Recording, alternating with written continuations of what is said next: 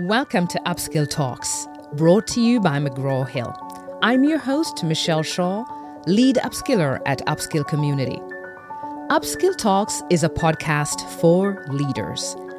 Leaders who are actively seeking innovative and creative ways to interact, lead themselves and others. In every episode, through real-life stories and enlightening conversations, we will explore the challenges and opportunities real leaders face in today's ever-changing workplace. We will present you with real strategies for you to leverage your soft skills and produce transformative results. Thank you for joining me on this journey. Let us begin. In this inaugural episode of Upskill Talks, I'm sharing how shifting your approach with people can lead to better results. Over 20 years ago, I had a leadership role within a sales organization. In addition to that role, as the top personal producer, I was designated to coach and help others set goals and hold them accountable. At that time, if you shared a goal you wanted to achieve with me, all I wanted to hear the next time we meet was that you got it done. I also had my personal goals to meet and a team to lead. We drove results and exceeded sales targets 75% of the time. One day, my sales director called me aside and said, "You are my most outstanding producer, and I want you to continue to run up the scoreboard and teach others how to do that. And there's one more thing I want you to do. I want you to lather before you shave." What did he just say to me? Lather before you shave? Wow. Is he suggesting that I'm not caring or empathetic with my team? That I should watch how I deliver the feedback? What's wrong with telling it just like it is? Isn't he the one asking me to grow the numbers? Okay, I'm a tad bit confused here. I was born and bred in Jamaica. Raised by a village anchored by a pack of powerful matriarchs, my mother, grandmother, and aunts. Excuses were never welcome, and they let you know.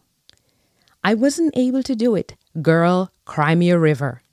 I can't. Of course you can't, because you were born with a silver spoon in your mouth. I couldn't finish. Tough luck. I've got time. Come back when you're done. I was raised to find ways to get things done. They always told me, if you knock on one door and the answer isn't there, keep knocking until you find the right door. All the answers you seek are on earth.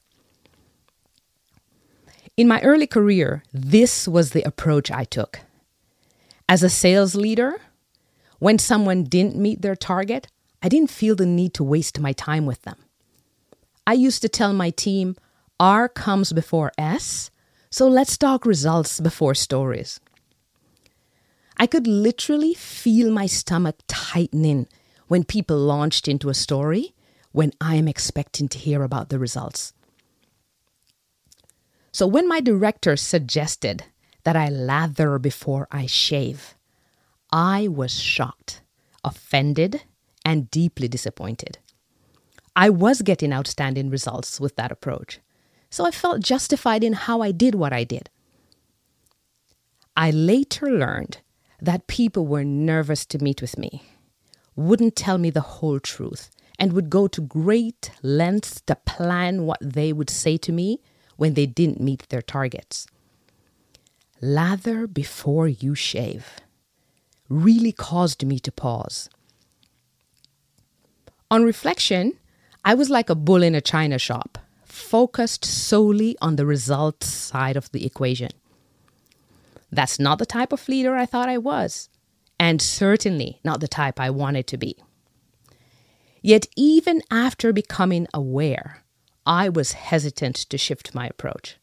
I felt that lathering would waste my time, give the impression that I'm open to excuses. It would drop the standards. Results would decline. That wouldn't be me. People already knew who I was. Bottom line, The results were working, so I felt my system was working. So why should I change it? My ego and I struggled with this for a while before I reluctantly and slowly modified my approach. Ego in tow, I didn't even want the change to be noticed. It took a while to get my chin off the ground, lick my wounds, and revisit my approach. In subsequent sessions, I dedicated time to finding out how their month went before discussing the results. I said I was experimenting with what would happen if S came before R, if we shared stories before the results. I shared some of my experiences over the month and they shared theirs. So many connections were made. So many strategies and tips were shared.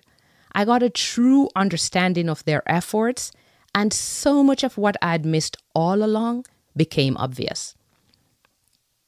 The immediate response to this slightly modified approach, I call it, was very encouraging. People started to say that they didn't want to let me down. I was surprised by that. Like, wow, this lathering thing works.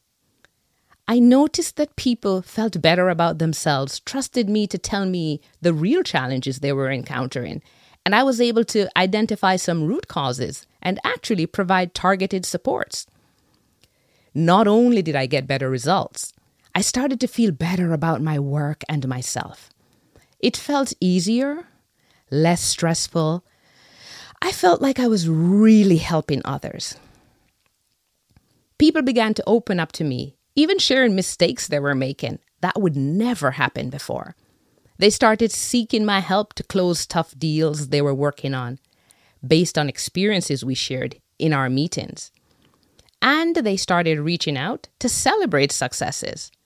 I especially remember Jonathan, who struggled to hit 25% of his targets previously.